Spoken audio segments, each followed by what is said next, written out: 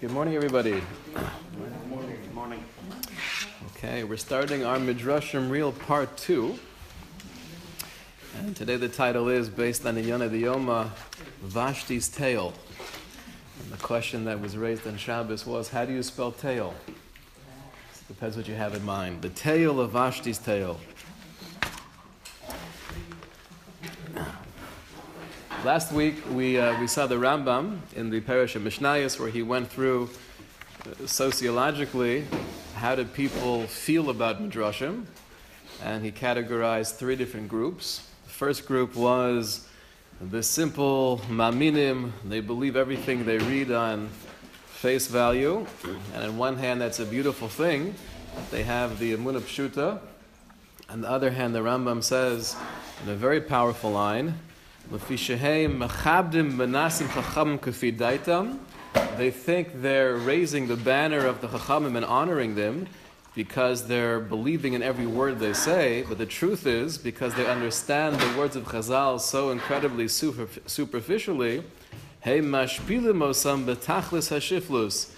really bringing down the honor and the reverence due to the Chachamim. But that was group number one. Group number two was the group where they also read Chazal superficially, and they were not willing to believe what it said, because oftentimes it sounds very strange, and therefore they would actually ridicule and make fun of the Chazal. And that's obviously a group you want to stay far away from. And the third group, the Rambam tells us, not really a group. There are very few people who have this level of sophistication. But the third group is comprised of people who know very well that there's a lot more than meets the eye. Everything Chazal say in Agadah and the Drashim, it's all true, but it's not to be understood all the time at face value. And that is the group we're striving to be part of. Only problem is, that makes life very complicated. In group 1 and 2, things are black and white. In group 3, things are gray, and we have to figure out the tools how to decipher the words of Chazal to be valid members of group 3. We saw the Maral, where he spoke about finding a conflict between science and what we find in the Agadah, and his main point here was, oftentimes, if not all the time, although it sounds like Chazal might be trying to give a reason in the physical world, either biologically speaking, or trying to touch up cosmology, that's not really what's going on. Chazal are giving the siba for the siba, which means the metaphysical reason for the physical phenomenon. And that's why oftentimes, says the Maral, people make a mistake and they think Chazal are trying to explain the physical world, when in reality they don't care about the physical world. That's not their asik, that's not their place to put their energy and time. They're giving us the deeper reasons as to why the world is what it is. And then we started last week the Rambam. The Rambam, in Perek Chelik, he gives us three different reasons as to why did Chazal write the Agadah, or compose the Midrashim, in such a cryptic way. So granted, we know many of them are not to be taken literally, but why do you make them so confusing? Just tell me what you mean. So the first answer we saw at the end of last week, which was somewhat of a surprising approach, the Rambam told us that we are on the first pamphlet that we had from last week on page 3. And this is the bottom right hand. I apologize. This is Reb Chaim Friedlander, where he said the two most difficult things about deciphering Agadah is, number one, intrinsically it's sosum, it's very cryptic, and number two, he said, we don't have the training, right? Learning in yeshiva for many years, we still don't have the tools to decipher Agadah. Those are the two difficulties in approaching any midrashic source. On page number 4, that was the Rambam. We're on the bottom of page 4 on the right. The Rambam says the first reason as to why Chazal wrote these midrashim so cryptically in a hidden way is in order to be machaded, to sharpen the mind of the Talmidim. And at first glance, that's a very difficult reason, because you're basically risking being misunderstood. You know, okay, it might be nice for us gathering together as Talmidim, it's going to sharpen our skills, but you're taking a massive risk over here. So the way that Reb Chaim Friedlander explained this first reason of the Rambam is that lo maspik yadia sichlis elet tzarich gam havanas alev. What the Rambam is really telling us is that in order to understand Agada, it's not just an intellectual grasp, but there needs to be some level of emotional connection, and that emotional connection can only come through some level of discovery. Right? We have to somehow get to it on our own in order to fully appreciate it and relate to it in the way that Chazal had in mind. So that's the first reason the Rambam gives us as to why Chazal wrote Agada in this way. Reason number 2. This is the bottom now of page 4 on the right. Va'od kedei la'aver ein hechsilim shelo yazhir libosem la'olam. The Rambam says, Chazal were concerned for people who were not exposed or not sophisticated enough to fully grasp these ideas. If they were to write their concepts explicitly, so then you would have many people assuming they understand what's being said, but in reality, totally warping the ideas and the intent of Chazal.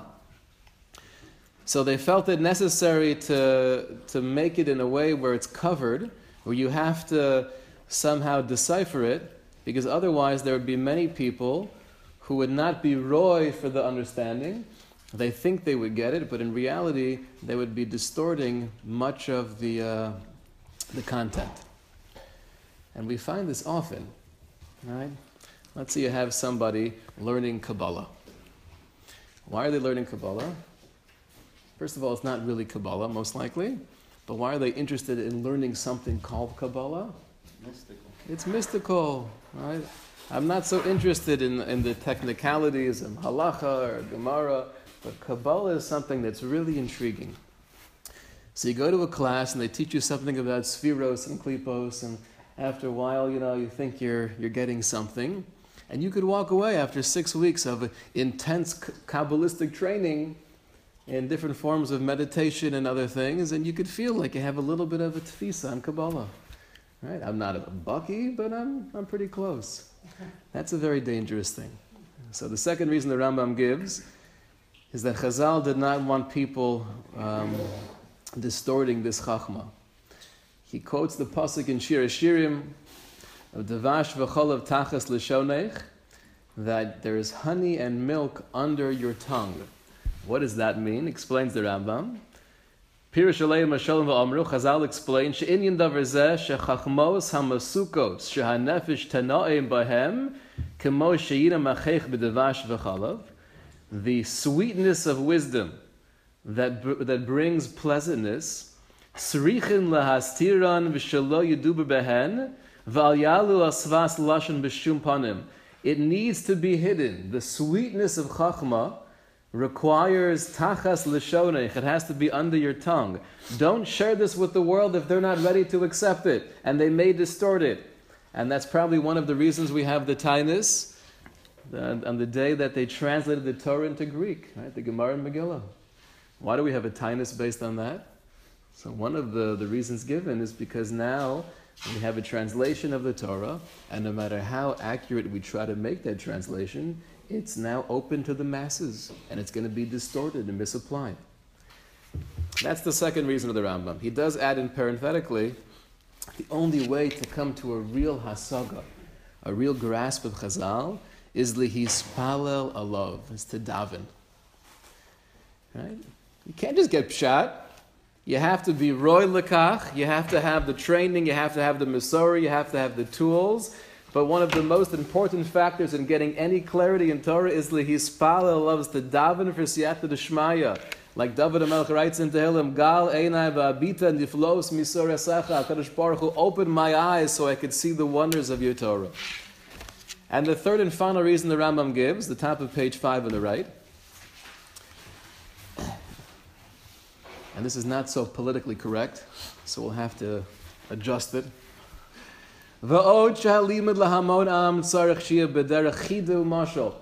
we're teaching to the masses, and I assume Agada, the Rambam was thinking was more to the masses in a sense, because when you're getting into Yush, Shalom Midas, or other complicated issues of Shas and Poskim, that's really limited to the realm of the yeshiva, the people who are studying Gemara, Yom V'Layla. But when it comes to Agada, that's going to be shared with many people, and so therefore it needs to be presented as a mashal or a story, Kedei sheyeh kolel hanoshim v'hana'arim haketanim ad asher yishlam sichlam. This was before the institution of Beis Yaakov, but let's apply this to ketanim. You have children who are hearing these concepts. How do you present a very in-depth, either Kabbalistic or hashkafic idea to an 8-year-old child? How do you do that? So the only way is you have it b'derech chida u'mashal. It's a story, it's a riddle. V'az yisbonenu v'yaskilu inyanei haramazim hahem. And then eventually, when they grow up and their seichel develops and they have more of a connection with learning, then they could go back to those stories they heard in 1st and 2nd and 3rd grade, all of the midrashim, and then they could have a deeper insight as to what it actually is saying. So explains Reb Chaim Friedlander, really Chazal had this contradiction, they had this dilemma. On one hand, we can't just tell you what we mean because, number one, you have to discover it yourself, you have to break through. It has to be an emotional connection. And we don't want the information out there for the masses to be distorted. And when it comes to people who are not on that level to really grasp these ideas, there's no way to say it explicitly. U'me'idach, but on the other hand, b'chol zos lo hilimu osam lagamre, we don't want to keep these ideas hidden totally because we want the Torah world to be exposed to them. So therefore we make a pshara, we have a compromise, we take a middle ground, we're going to teach you all of these ideas through a mashal. And when you're younger, or even if I'm not younger, but I don't know really what Chazal is teaching me, behemshich hazman heim yagadu v'yispachtu. Eventually, your mind will expand, and you'll have more of a connection to Torah, and you'll realize what Chazal meant. So kacha devarim kafi shenemru yikaltu v'yachaku b'leiv hashomim. Here we have the stories in the Mishalim where they're ingrained in the hearts of those who are listening to them. Gamim b'shalev zeh einam mavidim es mashmusam. Even though at this stage of our learning we might not really get it, aval devarim yu munachim b'libam. But through the mashal, through the story, through the riddle, it's now in our head. Ukechol shesichlam yispatach v'hem yekablu gisha nachona lagadas Chazal. And as we develop and mature in our learning, and we know how to approach Chazal, then Yavinu es nimsholim v'yardu le'omkam yoser v'yoser, we'll understand the misholim, we'll get the allegories and the metaphorical allusions, and then we'll delve into the real meaning and intent of Chazal. So many times people ask the question, how in the world do you teach any midrashim in school? Right? When you have kids who are too young to appreciate, there's something called metaphor, mashal, melitza, chida. At many of the younger ages, I know two concepts. It's either true or it's not true. You're telling me it's true, but don't take it literally. That means nothing to me. I'm not developed enough to understand that. So maybe it's not worth teaching Midrashim at all. They're not going to get it. So one could argue based on this Rambam. Now this still requires a lot of chachma and discussion, and we're going to see different sources from Rav Hirsch and others as to how much Midrashim should we be teaching and what kind of Midrashim and how do we present them. But the basic argument would be, don't hold back from sharing the Midrashim or the Rashi's quoting Chazal, even though the children will not understand the intent, and it could be even the Rebbe doesn't understand the intent. It's a different question. But don't hold back from sharing them, because at least to have the picture, to have the tzura, to have the image of Chazal in your head is a very productive thing. And this way, Mit Hashem, as they grow, they could have a deeper understanding of what Chazal actually meant. That would be an argument, don't hold back from teaching Midrashim. We have a similar conversation when it comes to davening. And we teach kids davening in school. So when they're first learning Moda Ani and different brachos and the Siddur and the Pesukei Zimra, whatever they're doing, how many of them are being machave into the meaning of the words? The answer is 0. Right? Maybe an Israeli is a little bit better. But any kid going to Torah Academy or any yeshiva in America, when they're saying a bracha and they're davening in the younger ages, you're basically training them to daven without kavana. So you could argue, don't start teaching them how to daven when they're in first and second grade. Obviously teach them the basic skills of Hebrew and Shroshim. But when it comes to davening, don't mess them up. Wait until they're in fifth and sixth grade, where perhaps they could understand what they're saying as they're saying it, and then davening for the rest of their lives could be a more meaningful experience. So it sounds like a pretty decent argument. The only problem is that's not the Masorah. That has never been the Masorah. So how do we explain, why does it make sense to teach them how to daven, even though at this point in time they're not really understanding a word they're saying? Based on this Rambam, we have an explanation. The Rambam would tell us, start it off. They have to be rogel in it. They have to be used to saying the words. And they're not going to have an appreciation. But in Mirz Hashem, as they grow, assuming it's made a focus, and it's something we actually want to teach them, so then we'll teach them, slowly but surely, the depth and the meaning and then the real relationship with davening. But don't wait off until the 5th and 6th grade. But what if you look at the system that exists now and it's not the case, that's not the focus. We never do come back. And we have a very systematized system. And I think that's a question really on davening, on midrashim, on many of these things. Because the Masorah is we start off at a young age, but the real question is, when do we ever get back, once we're more developed and more mature, to understand things in a deeper way? That's a good question. But at least we have an argument here from the Rambam that it makes sense to start young. Yeah, I think adults have an issue with kavanah. I mean, I talk for myself. I would speak for yourself. Yes. All right, so those are the 3 reasons the Rambam gives as to why Chazal wrote the Agada so cryptically. We're going to end off the first pamphlet here with a beautiful mashal from Reb Chaim Friedlander. He says, as a starting point, how to approach any Agada is you have to have a solid foundation in the Yesodos of Hashkafa. And that's why it takes years to really learn how to learn Agada. He gives the following example. If you were to tell somebody, going back 2,000 years ago, living in some village in the middle of nowhere, you were to point up to the sun and tell them, see that tiny ball of fire? That's really 100 times the diameter of planet Earth. And therefore that means it's more than 1,000,000 times the volume of planet Earth. They would look at you and think you're crazy. 1,000,000 times the volume of planet Earth? That's clearly a tiny little speck of fire, and we're a lot bigger.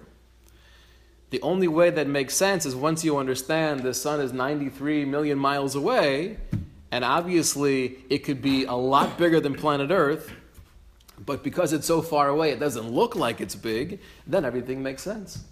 So oftentimes, says Reb Chaim Friedlander, we'll be reading a Chazal, and it'll say something that doesn't seem to make any sense, but that's because we don't know how far away the sun is. Meaning to say, there are certain fundamental ideas in Hashkafa, or even Halacha sometimes, that we're not aware of, and therefore the presentation of Chazal is so incredibly difficult. But the more we have different pieces coming together, so then we have the tools to decipher what Chazal really had in mind. Let's jump to Vashti's tale. I want to do this just for a moment. Number one is because we're right before Purim. But also I think we see that looking at the Rishonim and the Achronim, there are different approaches in how to decipher Chazal.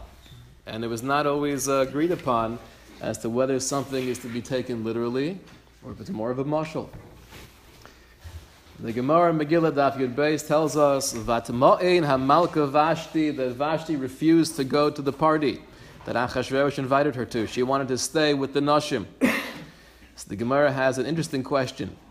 Michti Pritzasa Hava. We know that Vashti was a prutza. She was not sneer. She was not modest. My time lo asya. So why didn't she go? It's true they were asking her to do something so demeaning, but she's not a tznuah. So why wouldn't she go? The Gemara answers, Amar Rav Yossi bar Chanina, melamed sheparcha bat tzaras. Right there, Teretz is that she had tzaras, and she was embarrassed to go to where the men were because she had this affliction on her skin. And we also learn a second pshat. This is in brackets. Why is it in brackets, by the way? So the Mesivta actually quoted the Das Sofrim that explained it's in brackets because this line was taken out by the censors. And only later on it was placed back in. But the second pshat of the Gemara is, Ba Gavriel v'asa lo zanav. The Gavriel, the Malach, came and gave her a tail. And usually, you have like, some pimples, you could put some makeup on. It's very hard to cover up a tail. Right? You tried that? It's very difficult. So that's why she didn't want to come. Parenthetically, there's a beautiful shmooze here, not on the answer, but on the question. What was the question of the Gemara? Why didn't she come? She was a prutza. She wasn't so modest anyway. Why wasn't she so modest? So Chazal teach us that when she made the party for the women, they bedafka did it in a way where the men could be looking. And they wanted to show off their beauty. So we see that she wasn't modest. If that's the case, when she was invited to come to Achashverosh without anything on, why wouldn't she come? She was a prutza. What kind of question is that? Maybe she wasn't super modest, right? She wasn't a Beis Yaakov girl. But this level of pritzus, maybe she wouldn't feel comfortable. Why do we have to make up terutzim? She had tzaras, she had a zonov. Maybe she just didn't feel comfortable with that level of pritzus. Good question, no? So you see from the question of the Gemara that once a person is porei together, once I'm pushing out of the barriers and limitations of proper hanhaga and behavior, even though if you would have asked me before, would I feel comfortable doing something so incredibly pritzusdik, I probably would have said no.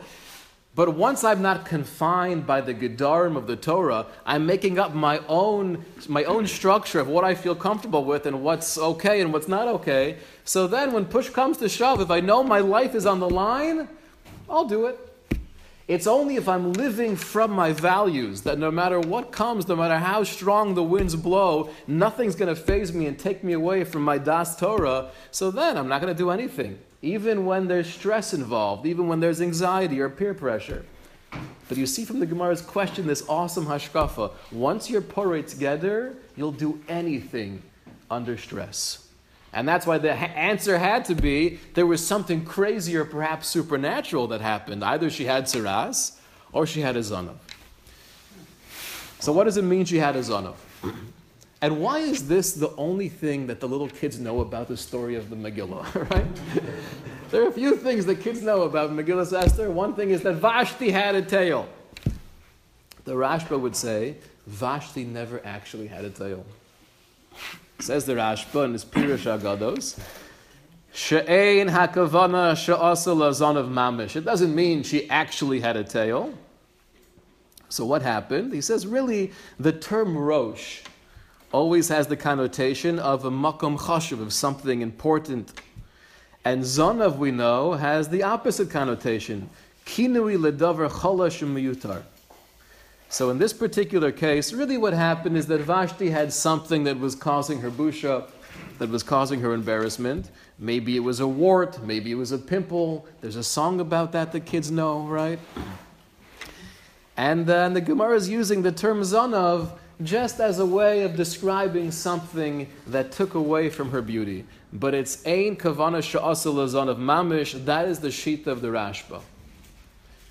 Comes along the Marsha, and the Marsha is really in wonderment Madua lahotzi haGemara pshuto. Why does the Rashba feel the need to interpret the Gemara outside of the Pashut reading? The Gemara says it was a zonov. Why would the Rashba change that? Says the Marsha, of course you could read the Gemara in this simple reading, that Chitaka had a tail, just like a behema. So what's the machlokas? What would you suggest? The machlokas here between the Rashba and the Marsha is, we don't want to make it too big, we don't want to make it a universal debate, but the Rashba felt the need to be motzi the Gemara mipshuto, to take out the Gemara from its simple understanding. It doesn't mean sort of mamish, it means something that was not beautiful. And the Marsha is arguing back, why do you have to say that? Maybe it literally means she grew a tail. Maybe, you're talking. What's that machlokus? So I think we see this as an example where even amongst the Gedolei Olam, right, the greatest of Torah personalities, the Rashba and the Marsha, we have a debate in this particular Chazal, and we're going to find this in many, many Agadah and Midrashim. Is it meant to be taken literally? Is it meant to be taken metaphorically? The Rashba seems to be more inclined to look at something that looks so incredibly miraculous and touch it up and explain it in a more rational way. And then Marsha was coming from the point of view, why would you feel the necessity to do that? If the Gemara is saying something, then we'll take it at face value. Do you think Hashem couldn't make her a tail? Why not? A lot has to do with their siva, where they were brought up. You know, it's like if you could be in Spain where things were more rational and they took a more holistic approach. So I would say that exact same thing, but a more yeshivish way. I would say a lot depends on their Masorah, right? On their training and how to decipher these. But the point is, this is one interesting example, and there are many examples. Throughout the entire Gemara Megillah, we have these machlokas all the time. Is it meant to be taken at face value? That's what the Gemara says. That's what happened. Or no, we don't assume she actually grew a tail. So in Mitzvah Shem, we're going to find some klolim. When we get to the Ramchal and others, we're going to get some basic guiding principles for when would everyone agree something is metaphorical, and when would everyone agree something has to be taken literally. Like the stories in the Gemara where there's Mechayim Mesim, things like that. It's also the Gemara Megillah. What daf, Avi? Which? Daf Zayin, right? Right? Rava Shechting Rav Zera. That's not literal. Of course that's literal. So, well, you know what? If you look at the Marsha there, what does the Marsha say? It wasn't really Mechayim Mesim. He wasn't really dead. Right. So there the Marsha feels that taking it at face value is not the approach. So it's a very complicated sugya. When do you learn something literally? It's not consistent. Well, listen, obviously the Marsha was consistent. We have to understand what his view was to explain the consistency, right? So, Lamaisa, there's a beautiful piece in the Emes LeYaakov, Rav Yaakov Kamenetsky, where he's bothered by the question, why is it that we sometimes find Chazal telling us something that seems to totally contradict the basic meaning of the pasuk? He says, for example, we have Yehuda's discussion with Yosef before he knew he was Yosef, right? He was the viceroy to Paro. So he says, "Chashuv ata be'enai kamelech." That's the Pashup Pshat, says Rashi. That when Yehuda tells Yosef, "You're like Paro," he was giving him a compliment. I'm looking at you. You're as prestigious as Paro, the ruler of the entire free world. It wasn't the free world, but the ruler of the entire world. Yet Rashi goes on to quote different midrashim, and all of them have a very different connotation. Right? One pshat Rashi says is, just like Paro who says something and doesn't come through, you also say something and don't come through. Another pshat is, you're just like Paro, meaning to say, if you make me mad, I'll kill you and I'll kill your master. Don't mess with me, says Yehuda. So Rav Yaakov Kamenetsky was bothered, Tzarich Levayer, have to explain. Im pshutahu chashuvata be'enai kamelech. If the simple reading of what Yehuda was telling Yosef was, you're chashiv in my eyes like a king, im kein lama bo bale hadirash v'amru hepech. Why would Chazal, the Agada, come along and say something that's the complete opposite? Shehitris kenegdo bekam zilzulim. That really they're understanding it as Yehuda is throwing out disgraces at him. How can it be the exact opposite of the simple understanding? So here Rav Yaakov shares with us a very fundamental klal in Agada. He's aval be'emes nira.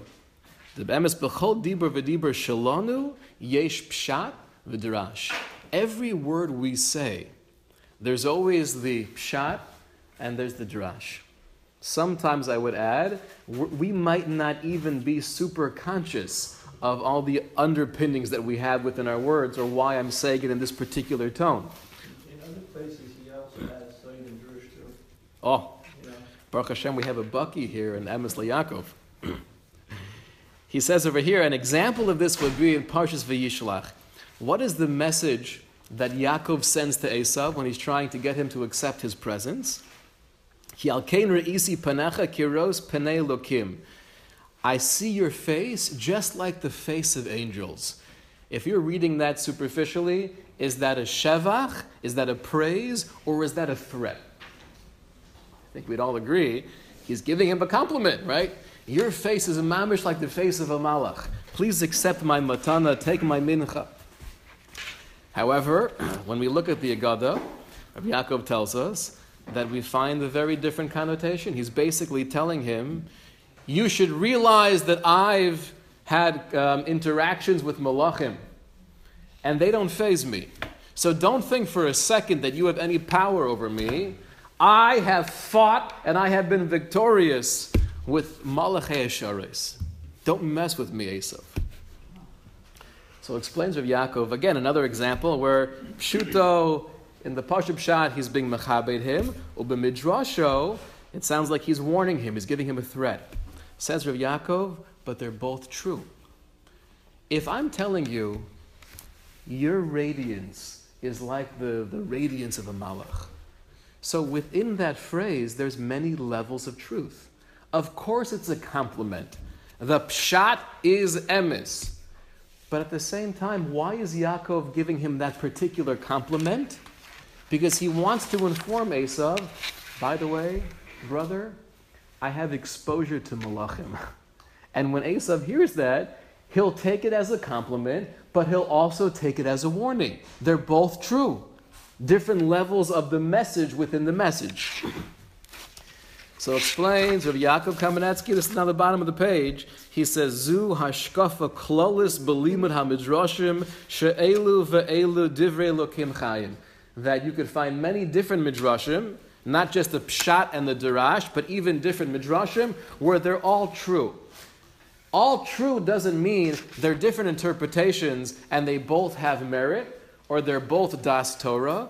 In a more literal sense, Elu ve'elu divrei Elokim chayim, oftentimes they could be true on multiple layers. And within the same words of Yaakov to Esav, or the same words of Yehuda to Yosef, he could mean many different things, just like we ourselves mean many different things in everything we say. So part of the complexity of deciphering Chazal is not only do we believe maminim b'nei maminim, that it's emes la'amito, it's true, although it might not be literal, but there are many layers of that truth, and they could all be Elu ve'elu divrei Elokim chayim. Now, Rav Yaakov does quote from the famous Vikuach, right, the debate between the Ramban and Pablo Cristiani, where in the beginning of that debate, we've spoken about this at length a couple times, the Ramban lays out a few guidelines. And he says, first of all, you should know, you can't ask from Midrashim. Right, you're trying to prove to me that Yashka is really the Savior. Don't bring me Midrashim. Why not? Take a look here at the top of page 7. This is the footnote here in the Emes LeYaakov. Besicha pratis Omer Rabbeinu, shemash kosav Ramban v'vikucho im hanotzrim, she'ein anu mechuyovim lahamin lechol midrash Chazal. The Ramban said to Pablo, we are not obligated to believe all of the midrashim of Chazal. Let's not use that as a battleground. Hu mishum, Rav Yaakov Kamenetsky explained that line of the Ramban. Hu mishum sheyada shelo yekablu mimenu esa terutzim shayalo. He said that because he was a pikeach atzum. The Ramban knew psychologically they would not accept his reading of the Chazal or his interpretation of the Agadah. How did he know that? Because likely, what category was Pablo and his chevra in the Rambam's three categories? They were either category 1 or 2, right? Either they would accept it at face value and try to use it as a proof to their warped philosophy, or they would accept it at face value and try to show why you, the Jewish people, are actually wrong. The Ramban was obviously category 3, and I can't talk to you in this realm, and therefore he just said, to push it aside, we're not mechuyev to believe in all of the midrashim, which is true. We're not mechuyev to believe in the midrashim the way they're presented. But obviously every Agadah is true. What I want to do the last few minutes we have today is analyze when it comes to halachic questions. Can we use Agadah as a source to paskin a halacha? So obviously we would assume if we have the Ferish Gemara and Baba Kama telling us one thing, and we have a Agadah seemingly it says something else, you go with the Gemara. But the question is, if there's no Gemara in contradiction, can we use Agadah Midrashim as a valid makar for paskening halacha? Don't we say Divrei halacha and Divrei Afino? Yes, where do we say that? We're going to test your Yerushalmi skills here.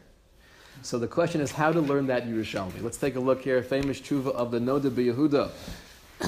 Number 7. Yes. What? Translation what he said. Don't we say what? Don't we say that we don't learn halacha from Agadah, which is quoting the Yerushalmi, which we're going to explore now at great length. Not that great, but... So it sounds like someone is writing. You have a question? Is there are sources in halacha that come from Agadah today? We're going to explore that as well. That's going to be the Nishmas of Ram, Okay. about surrogacy.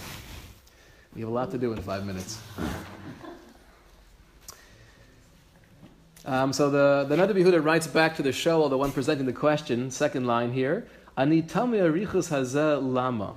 Why do you have to give me this whole essay explaining to me, the Noda B'Yehuda, how important and how real Agadah is? Who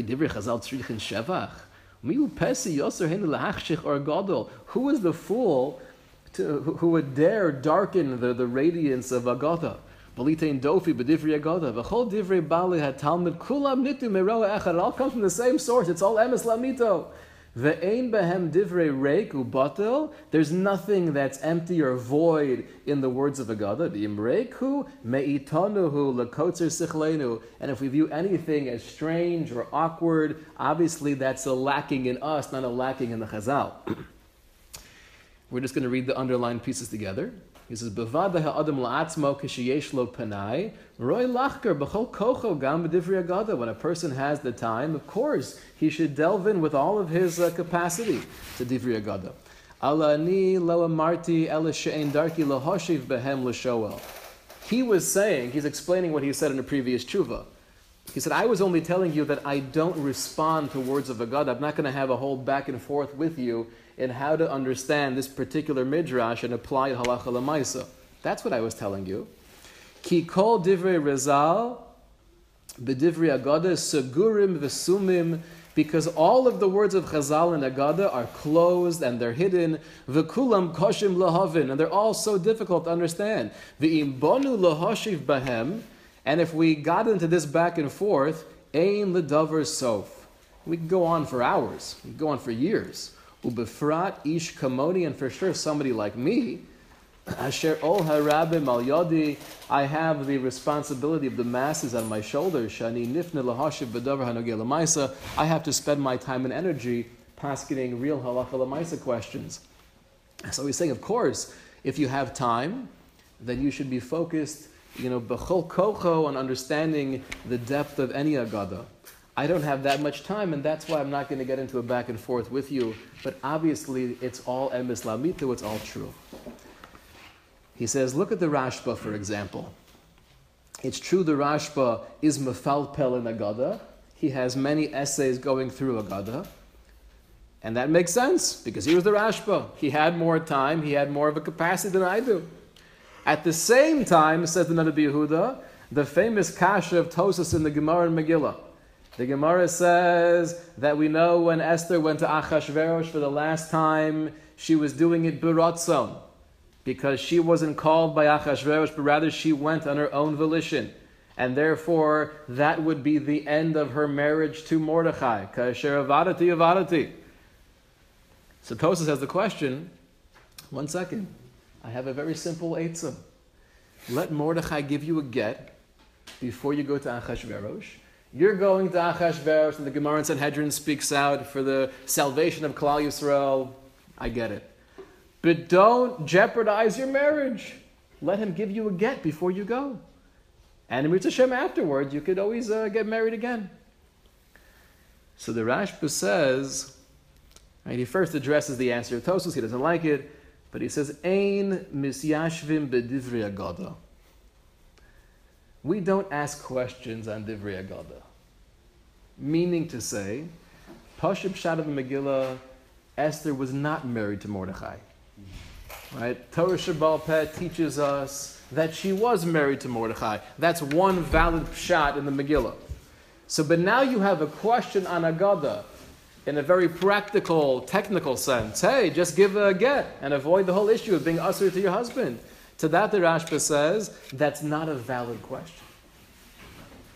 So why is that not a valid question? Because it's Agada? So if you misunderstand that Rashba, you would say, not a valid question because it's not true. Says the Nada Yehuda, of course it's true, but there's so much here in the Agada, it's sosum, it's hidden, you can't ask practical, technical questions on Agada.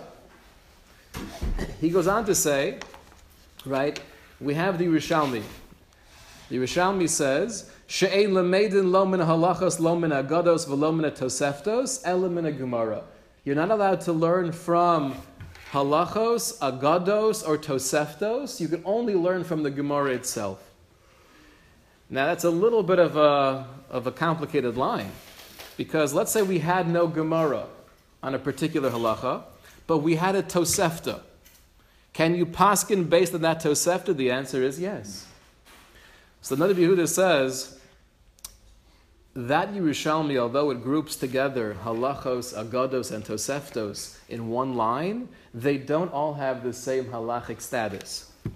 Let's take a look at the last paragraph here. Even though Yerushalmi groups those three categories together, the intent of that Gemara is not to say they all have the same halacha. He says, the authors of the Tosefta, namely Reb Chiya v'Oshia, they were obviously writing the Tosefta with halacha l'maisa in mind. If that's going against the Gemara, so we go with the Gemara. If there is no Gemara on this subject, you go with the Tosefta. Aval ha-midrashim v'agados. But when it comes to midrashim and agados, ikir kavanasim al ha-musar v'al ha-ramazim v'al ha-mishalim shebehem. This is such a crucial line. The ikir kavana of any agada is the musar, is the message, is the mashal that we're deriving from it. V'chol ikir hados. Avol ein ikir kavanasam al piske halachos. They're teaching us the yesodos of Judaism and hashkafas haTorah. But the agada is not there to paskin halacha l'maisa.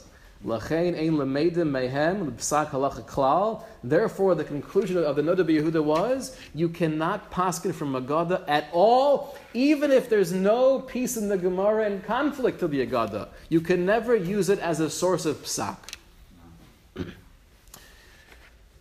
Does that make sense? And I think the Pashut Pshat makes a lot of sense. Anything you don't fully understand, you can't paskin based on, right? When we have Reb Chiya and Reb Oshia and they're writing the Tosefta, So then they're telling us in more of a halachic terminology, this is what you do. Now the reason why this is not so simple, and we do find examples where I wouldn't say paskin solely based on Agada, but we do incorporate Agada into Psak sometimes. One example would be, and we're going to end with this for today as the hour is late, one example would be this famous question of surrogacy. When you have an egg taken from one mother, and the baby is developed and then ultimately is brought into this world through a different mother, halachically speaking, who is the mother? Is it the egg donor or is it the woman carrying the baby? So this has many halacha l'maisa applications. First and foremost is, who's considered the mother for kibbud aim? Who do you have a mitzvah to honor? And whose sister are you usher to marry? And furthermore, he says, who will you be yoresh? Right? Whose inheritance do you get? Another issue would be if one of the two women were not Jewish. Right? The egg donor or the mother carrying the baby, are you Jewish or are you not Jewish? These are big questions. Let's say the first one, the egg donor, was a mamzeris. Do you have that same status of mamzeris? Or do we say, no, the woman who gave birth to you is your real mother? So there are many, many questions, very, very lofty, that come from this shaila. So what do we do? So many of the poskim bring the Targum Yonasan ben Uziel, famous piece, where he says, V'yischalfu abraya b'meilon v'hava yoiv Yosef b'maya derachel v'dina b'maya delaya. We know that there was a switcheroo. Really, who was supposed to give birth to Yosef? Leah. Who was supposed to give birth to Dinah? Rachel. Says Targum Yonasan ben Uziel, through the tefillah, the uber switched around. Yosef, the neshama of Yosef was placed into Rachel, the neshama of Dinah was placed into Leah.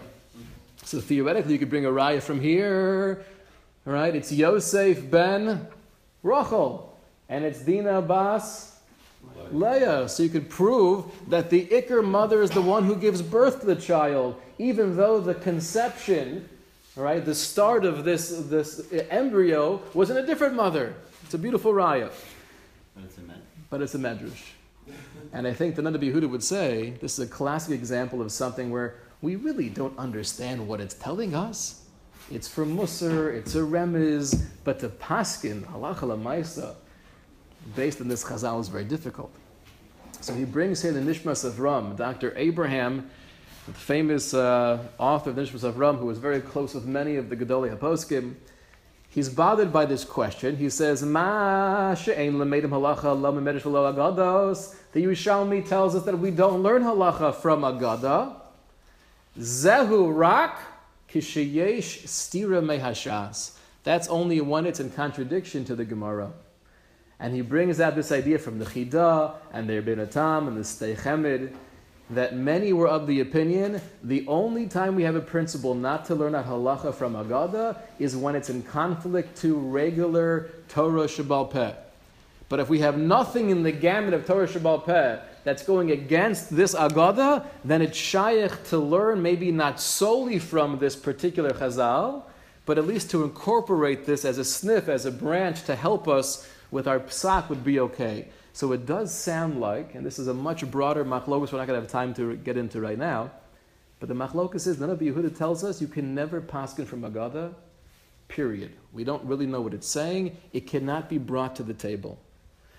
Right? The Nefesh, the Nishmas of Ram is quoting from other Achronim, and then they made a pshara.